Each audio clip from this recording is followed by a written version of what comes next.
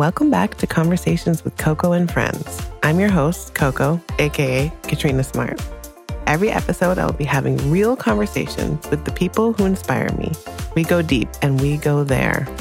And I've got my girls with me. This podcast is co-hosted by two of my friends who I happen to also work with. Cleo is a kick-ass producer and a problem solver, and Pilar is an insane director and social media manager. We hope you enjoy these conversations as much as we enjoy having them. Hiring for your small business? If you're not looking for professionals on LinkedIn, you're looking in the wrong place. That's like looking for your car keys in a fish tank. LinkedIn helps you hire professionals you can't find anywhere else, even those who aren't actively searching for a new job but might be open to the perfect role. In a given month, over 70% of LinkedIn users don't even visit other leading job sites. So start looking in the right place. With LinkedIn, you can hire professionals like a professional. Post your free job on linkedin.com/people today. Planning for your next trip? Elevate your travel style with Quince. Quince has all the jet-setting essentials you'll want for your next getaway, like European linen, premium luggage options, buttery soft Italian leather bags, and so much more. And it's all priced at 50 to 80% less than similar brands. Plus, Quince only works with factories that use safe and ethical manufacturing practices. Pack your bags with high-quality essentials you'll be wearing for vacations to come with Quince. Go to quince.com/trip for free shipping and 365-day returns.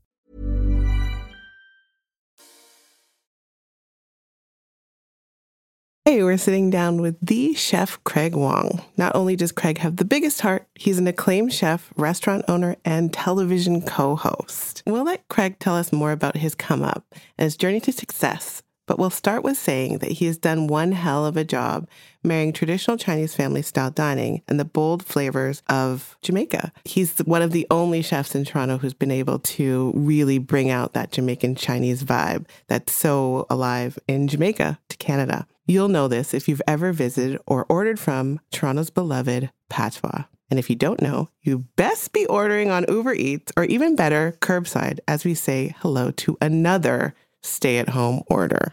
Dun, dun, dun. We were all saying before how much we love Craig's food and we miss dining at Patois. And we're just super excited for all of us to be together again. So, Craig, I feel like we need to go back to the beginning. For those who aren't familiar with you, tell us about your journey to becoming a chef. Wow, it feels like so long ago. You know, I still remember like my first day in the kitchen. We're going back like 20 plus years here. So it's it's been a while. I might look young, but my knees don't feel it. No Meg the Stallion knees. But no, it's been quite a journey. And the thing I love about being a chef is that no two people's journeys are ever alike. You go through the growth and, you know, you go at your own pace and you choose the restaurants that you want to work in and you start to like absorb from those restaurants as well, too. You know, it really makes an impact on you. But I always started in fine dining, French cuisine, working in like Michelin starred restaurants. And like, that was my focus, you know, the best of the best restaurants. And when it came time to open my own restaurant, you know, I wanted to bring in some of my kind of heritage, some of my flair, you know, some of that Jamaican Chinese kind of heritage and, you know, get the textures and quick searing in the wok and you know, some of that spice, you know, got to get some of that. I love that spice. Yeah, so it's been really fun opening Patois and our newest restaurant Mignonette and lots of projects still to come. What's the menu like at Mignonette? So Mignonette is definitely focused on like the French training that I kind of went through and real focus on like seafood and wine, you know, pairing those and think about like raw seafood bars, oysters, lobsters, and, you know, it just gets to be a little bit luxe, you know? When you're talking about, I always hear chefs talking about, or when we're talking, we do PR for restaurants. So when they're like, traditionally French, like it's always like the chef is French trained, but, you know, it's like there's this air to being taught the French way. Do you ever find that there's like, it kind of makes you a little bit mad that like always the French always gets this kind of like it bow down to that. And then when you put any other kind of cuisine in, it's almost like lesser than? You know what's so funny? It's changed now. That's really kind of telling of the time, because if you go back like 20 years and you look at all the top rated restaurants, they were one of two things, French or Italian. That's it. And that's all the choices that there was. But early on in like the 2000s, it started to kind of change, and it's really slowly started to change. And then I think there was this young group of chefs that were just really passionate and wanted to bring their ideas, and that really inspired me as well too, and I think the new generation, the new chefs that are going to be coming up, it's going to be changing, and it's always for the better too. It's the evolution of restaurants and the way that we eat, the way that we dine. I just find that it's changed so much in the short period. And, in 20 years from now, who knows where we're going to be. You touched a little bit about this, but when was it that you decided you wanted to marry your heritage by creating a Jamaican Chinese inspired restaurant? You're sitting with Jamaicans here, so we love this. And we know so much love comes from the kitchen, especially in a Jamaican household. Like it's where we start. It's what we do. It's more spice. Definitely. So how did that come about, and how did you know? I think it just it's in me. And there's no way that I couldn't marry the way that I cook at home and the food that I eat and the restaurants I go to. And how could I separate that from the professional side, and that's what I kind of did in the beginning of my career. And I was like, it just doesn't feel right, so opening my own spot, I had to bring some of that, some of those techniques. And I think it's the worst thing that we kind of preach, and the whole idea of authenticity and I challenge that all the time, because at one point in time, every classic dish that we're eating now was fusion. Everything was brand new. At one point in time, somebody had to break ground, and so they had to create something new. And it for us to just keep on doing the same old dishes, mad respect. I love it. Don't get me wrong. I love respecting where the roots come from, but we gotta change. We gotta look. We gotta evolve a bit too. Well, how does that make you feel when we're talking about the idea of cultural appropriation, and when it comes to you see it all the time, the white chefs coming in and being this is how you make fried rice, and you're like, what? Or this is my jerk chicken. You're like, oh my God, I'm gonna cry. It hurts your soul. I totally understand that, and I see both sides, and at the same time, I think there's a place for everybody if they do it with respect. You learn exactly how it's done, and that's the whole idea with what we do. I'm actually just a fan of food in general, and I just really love the whole game. I love the food. I love eating. I love the act of preparing food to give pleasure to other people, and if we learn the whole aspect and what surrounds that food and the food ways and the way that the food is prepared and why it's prepared that way and what makes it grow like that, and if you really understand it, then there's really no reason that anybody can't just, respect the dish. What was it like growing up in Toronto, being both Jamaican and Chinese? It's kind of not fitting in with Chinese people and not fitting in with Jamaicans. And you kind of have this micro niche, and it makes us a little bit more adaptable, I find. And I always got met with funny looks, especially when I lived in France, especially explaining this in French, and I'm trying to tell them that I'm a Canadian guy, and they're like, no, you're not. And I go my parents are from Jamaica. They're like, no, they're not. And they're I'm but there's Chinese heritage, and they're like, yeah, maybe, but why don't you speak Chinese? Right. So it's you never fit in each one, and I guess we just don't fit in a tidy little box. Yeah. I think that's the mixed person's conundrum, the problem, issue. But it also gives you this beautiful breadth of knowledge because you're from so many different places. My aunt is Jamaican Chinese, and I was born in Jamaica, and I have a lot of Jamaican Chinese friends. In Jamaica, it's you're very used to that in the culture, whereas in Canada, you would see a Jamaican Chinese person, and when they speak in patois, people are like, whoa. She's Chinese and she has a Jamaican accent. And you're like, that's weird for you? Exactly. People are just so particular way, the way they want to categorize people. Absolutely. And it was like so amazing when I think it was your mom, you showed her how she eats an orange. Yeah. And I was like, this is my dad. Like, exactly. And I could see people like, what? And I'm like, this is it. Like, you're a true yardie if you eat your orange like that. I feel like every yard person like literally responded. I did too. I was like, That's the way. That's how my dad peels my oranges for me. It's true.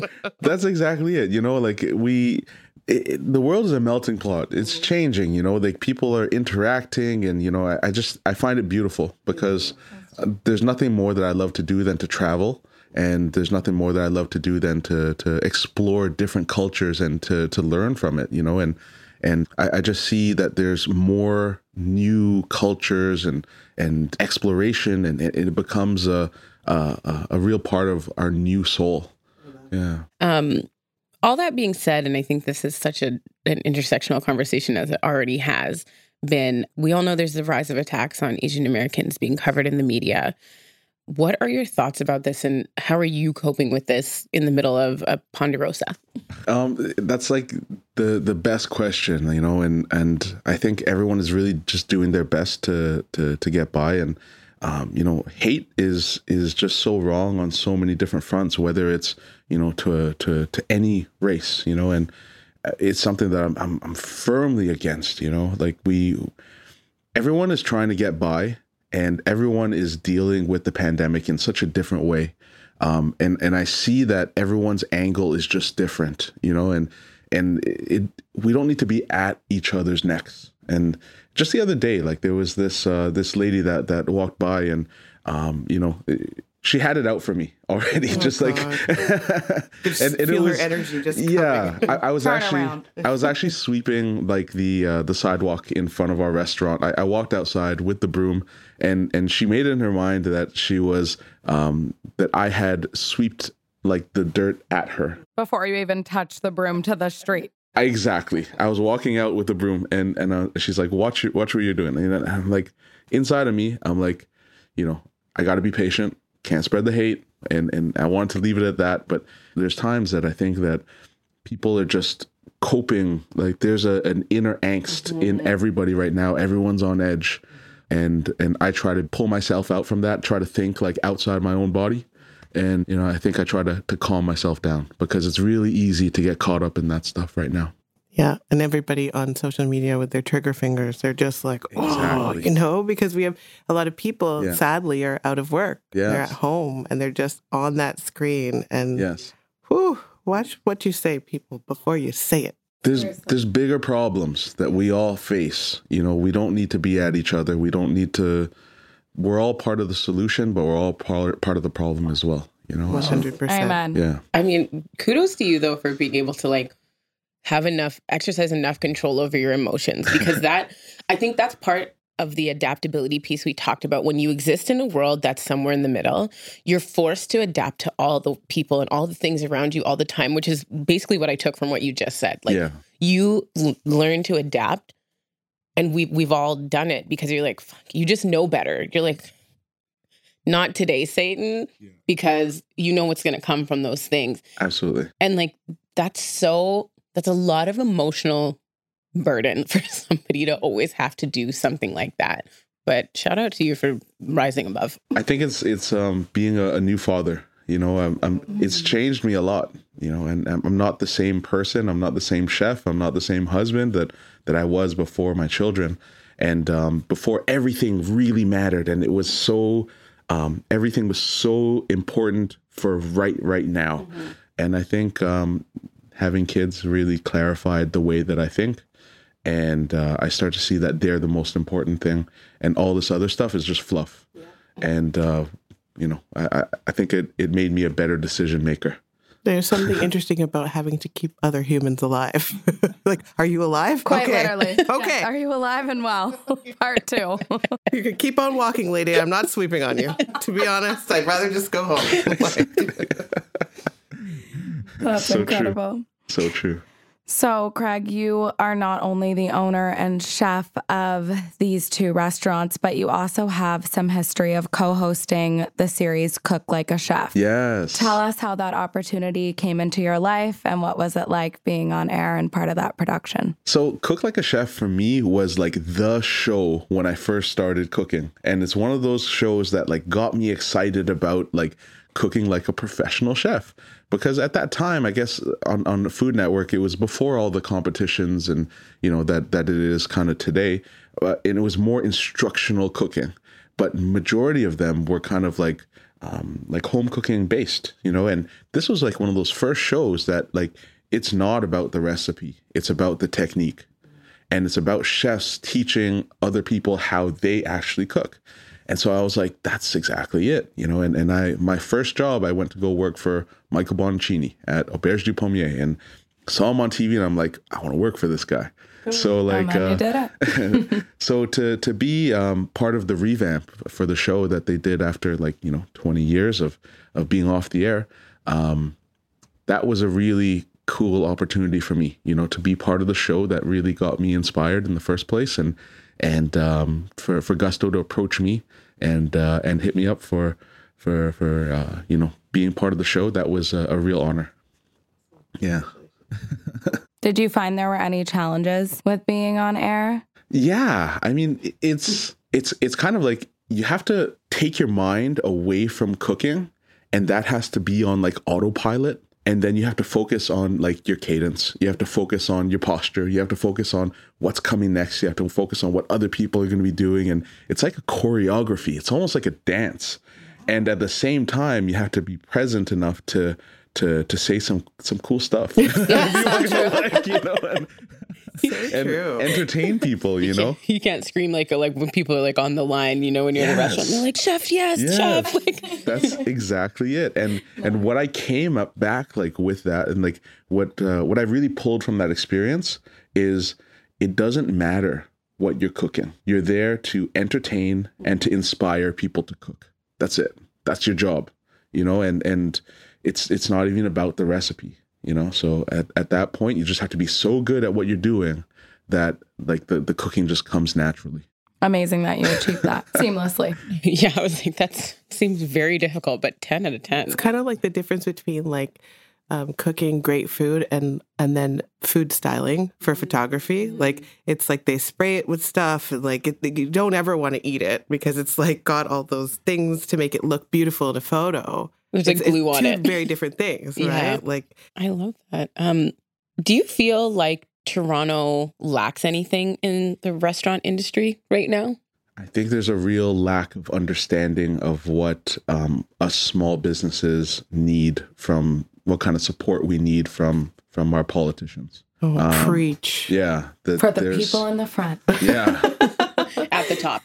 I can't tell you how many of my friends that are super successful, very talented at what they're doing, hardworking, that are like on the brink. And I feel for them and my heart breaks for them. And we're one of the lucky ones because our food like travels really well, and, it translates to takeout. But some of my friends are amazing chefs that do tasting menus, that do these gastronomic experiences. And how do you convey that through like disposable, containers? It's a very difficult thing. And so these are the people that like we want to keep around as a city. Like I can't imagine Toronto being the same city without the restaurants, without the cool small businesses. And I just think there's a real lack of understanding from the support that us small business owners need. We're like losing the sparkle of what is Toronto. And it's interesting you say that. I keep a running list for when people come to visit Toronto, because everyone's like, where do we go eat? And for 5 years, I've had a curated list. Patois on it. And I went because someone had asked me not long ago, like, hey, where do you eat in Toronto? And I went through my list and I had to clean the entire list, like scrub it, because we've lost about 50% of them to this situation. And what I felt in my heart at that moment was like, we're losing like the sparkle that is Toronto, like that thing where you're like, I can send a list of restaurants to people and I'm like, here's cheap eats, here's mid-priced eats, here's high-end eats, here's the things that you have to do. And everyone's like, yeah. And now, like, I hope we make it through. It's so true. Like we've all seen the videos of the people in the mall and the congregating and then you have these small businesses that are really hardworking that want to do something right, and they want to abide by all the rules that keep on changing. Like this teasing us with being able to open and then closing right afterwards. It's been a big challenge, and it almost seems like insurmountable because like once we feel like we're starting to get a little headway, then it's just like knock us right back down. Small details are big surfaces. Tight corners are odd shapes. Flat, rounded, textured, or tall. Whatever your next project, there's a spray paint pattern that's just right. Because Rust-Oleum's new Custom Spray 5-in-1 gives you control with 5 different spray patterns. So you can tackle nooks, crannies, edges, and curves without worrying about drips, runs, uneven coverage, or anything else. Custom Spray 5-in-1. Only from Rust-Oleum. Ready to pop the question? The jewelers at BlueNile.com have got sparkle down to a science with beautiful lab-grown diamonds worthy of your most brilliant moments. Their lab-grown diamonds are independently graded and guaranteed identical to natural diamonds, and they're ready to ship to your door. Go to BlueNile.com and use promo code LISTEN to get $50 off your purchase of $500 or more. That's code LISTEN at BlueNile.com for $50 off. BlueNile.com, code LISTEN. And I don't think people, like regular people, realize the margins in the food business. Like, it's not like you're making, even super successful restaurants, you're dealing with perishable items. So you have to be really great at it, first of all, of ordering. But the idea that there's an expense to running this business, a very high expense, other than rent, right? Like every day. And so I think some people just think you just open a restaurant. No, oh my gosh, like no, like not at all. So there's also so much tenacity as a person that you have to go out and do that, like to go out and open one of these businesses with the hopes that you're going to get clientele to come in and that people are going to want to eat your food, that are going to want to share it. And now that spark is completely taken away because it's now a completely impersonal system. You get it from a delivery or you maybe go pick it up, but there's not that, you go into your restaurant, the servers are amazing. You feel like you're somewhere else. You're transported somewhere else. Like all of that's kind of gone. You're just serving it to someone through an outward experience. And so I pray for this whole system that we figure it out. Is there anything that you would want to say to a politician to like give some guidance? Or I think it has to be, we all want to do the right thing and we want to abide and we want to do, what's safe. But at the same time, their decisions literally change our lives. It changes our livelihood, and we're losing people by the day. I can't tell you how many talented cooks that I know that are like, why bother with this very difficult field? Why bother just sit on my butt and just collect CERB? Like, I'll go work in an office, and I get to work from home. I'll make twice as much money as I will in a restaurant, just to start off. And I don't think that people are lazy. I think people really are looking to get back to work. And if they're never going to come back to restaurants. Once they leave, they're gone. And that's what I see for this field that is already very competitive, and we're losing it by the day. Which is devastating to think that is becoming our reality day after day. It really is. And I was one of the people that was like, stay positive. And, I was one of those people that was like, we're expanding and we're growing our business and I'm keeping a positive mindset. But the longer that this goes, I just see the people around us that, aren't in the same position. And it's not the right call. It's not the right call. It's something that I wish they would change, and I wish they would support in different ways. Because as of right now, there's very little support for like business owners. There really isn't. Like there's not much there. And I shudder to think that it's because we just don't have the representation. You touched on this a little earlier, and you said that you are one of the lucky ones. And I think that is a part and parcel, has to do with a lot, which includes your willingness and openness to social media. Like, you've mastered the art of the pivot, in my opinion. You're right, because your food does translate well to takeout and all of these things. So as, you know, someone who's really leaned into social in a space where a lot of chefs don't, and they're afraid to be in front of the camera and they don't like people in their space and all of that, how have your feelings on social media changed since COVID? And like, what do you think about it? I've always been a believer that you don't make one right decision. It's about making 1,000 correct decisions every single day. And that's how you find your path. And there's going to be a lot of incorrect ones as well. Like, there's a lot of stumbles, but it's about making the right choices at the right time and having the back of your own people. And just like they support us, you know, I feel very lucky to work with the managers and employees that we have now. And we want to take care of them. We want to employ as many of them as we possibly can. You know, so it's a constant battle. It's a constant change. And I know that not all employees want to be, they want to have a steady life. Mm-hmm. Or I don't. And that drives some of them crazy because I'm like, no, today we're going to do it like this. Next day we're going to do it like that. You know, we're changing this constantly, but it's a feeling out process. And I feel for them because I know it can be unnerving sometimes. But what I tell them is a business is like a tree. If you're not growing, you're dead. There's no such thing as standing still and doing the same thing every day. You have to be growing constantly, or else you just, you know, it's a business that's dying. I mean, and that speaks to how you're staying alive and doing it well. You know? You've come up with some really cool social media, social media friendly delivery options. Yes. And different take-home things that you could do at home. You've been really playful with it. How do you stay creative in this time where it can be really hard? I got to give it up to my wife, Ivy. You know, she's one of the ones that listens to my crazy ideas and she tops it with something even crazier herself. We've been together since high school, you know, and so we've we know each other very, very well and became adults together, you know, and we've learned how to complete to fill in each other's like weaknesses, you know, and I think there's that childish naughtiness, or whether it be sense of humor or whatever just drives us, because being a restaurateur, it doesn't pay enough to just hate your job. Yeah, exactly. You can't. So like if we're not having fun doing it, then why are we in this, you know?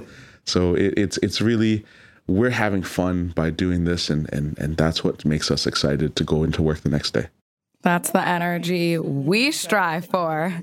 In addition to Ivy, what has been your saving grace throughout COVID? I think it has to be just spending time with family, taking the time to enjoy walks, you know, enjoy the simple things, being a father to my sons and getting to know them way, way more, spending more time at home, and just doing business in a different way. Because now, instead of being at the restaurant for like huge amounts of time, maybe I can get a little bit more work done at home. What's next for Chef Craig Wong? I mean, is there anything exciting coming up? What can you tell our listeners is on the horizon? Well, we just had my new cooking show debut this past Monday with Gusto as well on CTV Life. So that is a new thing. We have several new projects that are on the go, and you know, we're still completing our expansion of the restaurant. So there's a ton of work to be done. We ask all of our guests this, and we want to know not how you do it the hashtag way, but how do you self-care? How do you take care of yourself outside of work, like outside of like the typical things? What are things that you have to do to make sure that your mind is right? I've started cooking at home again. It's really funny because for years I did very little of it and I always enjoyed it, but now I cook for my sons. And so like I wake up at, 5:30, 5:30 and I'm thinking about what to cook them. And I might not always be home for dinner time, but I can guarantee at 5 a.m. I got time. So I probably cook like a big elaborate breakfast, probably something bigger than their dinner for breakfast. Exactly. But like my neighbors must think I'm the weirdest guy because they're like, who's grilling at 6 o'clock in the morning? Jamaicans are. Yeah. Good morning. Who's grilling in the middle of winter? Jamaicans are. They're probably like, can we come over? Yeah, exactly. Smells good over there. Well, Chef, this has been an insightful, refreshing conversation, and we're so happy that we had the opportunity to chat with you and take a break from all the chaos that's going on right now in the world. Same. I'm so honored to be here. Thank you so much. Thank you. We can't wait to come back to your spots when they're open, but for now we will order. And yes. What do you like better? Do you use the apps, or is it better to pick up? It's always better to pick up. It's always helpful for restaurants if you can pick up, but if just order any way that you possibly can. If it's more convenient for you to get delivery, do it. It helps support restaurants. If you can order directly from the restaurants, great, but I'm one of those people that I'm just like, just support, and for me, it's like, I want to keep the staff busy. I want to keep them all employed. And I've even just like, we don't have expectations as restaurateurs to kill it in 2021. Right. We're just about get by. Right. And if we can support our people, if we can keep our teams together, that's the most important thing. Well, thank you so much. Of course. It's an honor. Thank you. And Co's, you know where to find us at Coco and Co. That's COWE. And you can follow Craig Wong on the gram at Craig Wong, and he has both restaurant accounts linked in his bio. Thank you for tuning into another episode of Conversations with Coco and Friends. You know what to do. Rate this podcast on Apple and follow us on Spotify. Every action counts, and we really, really appreciate it.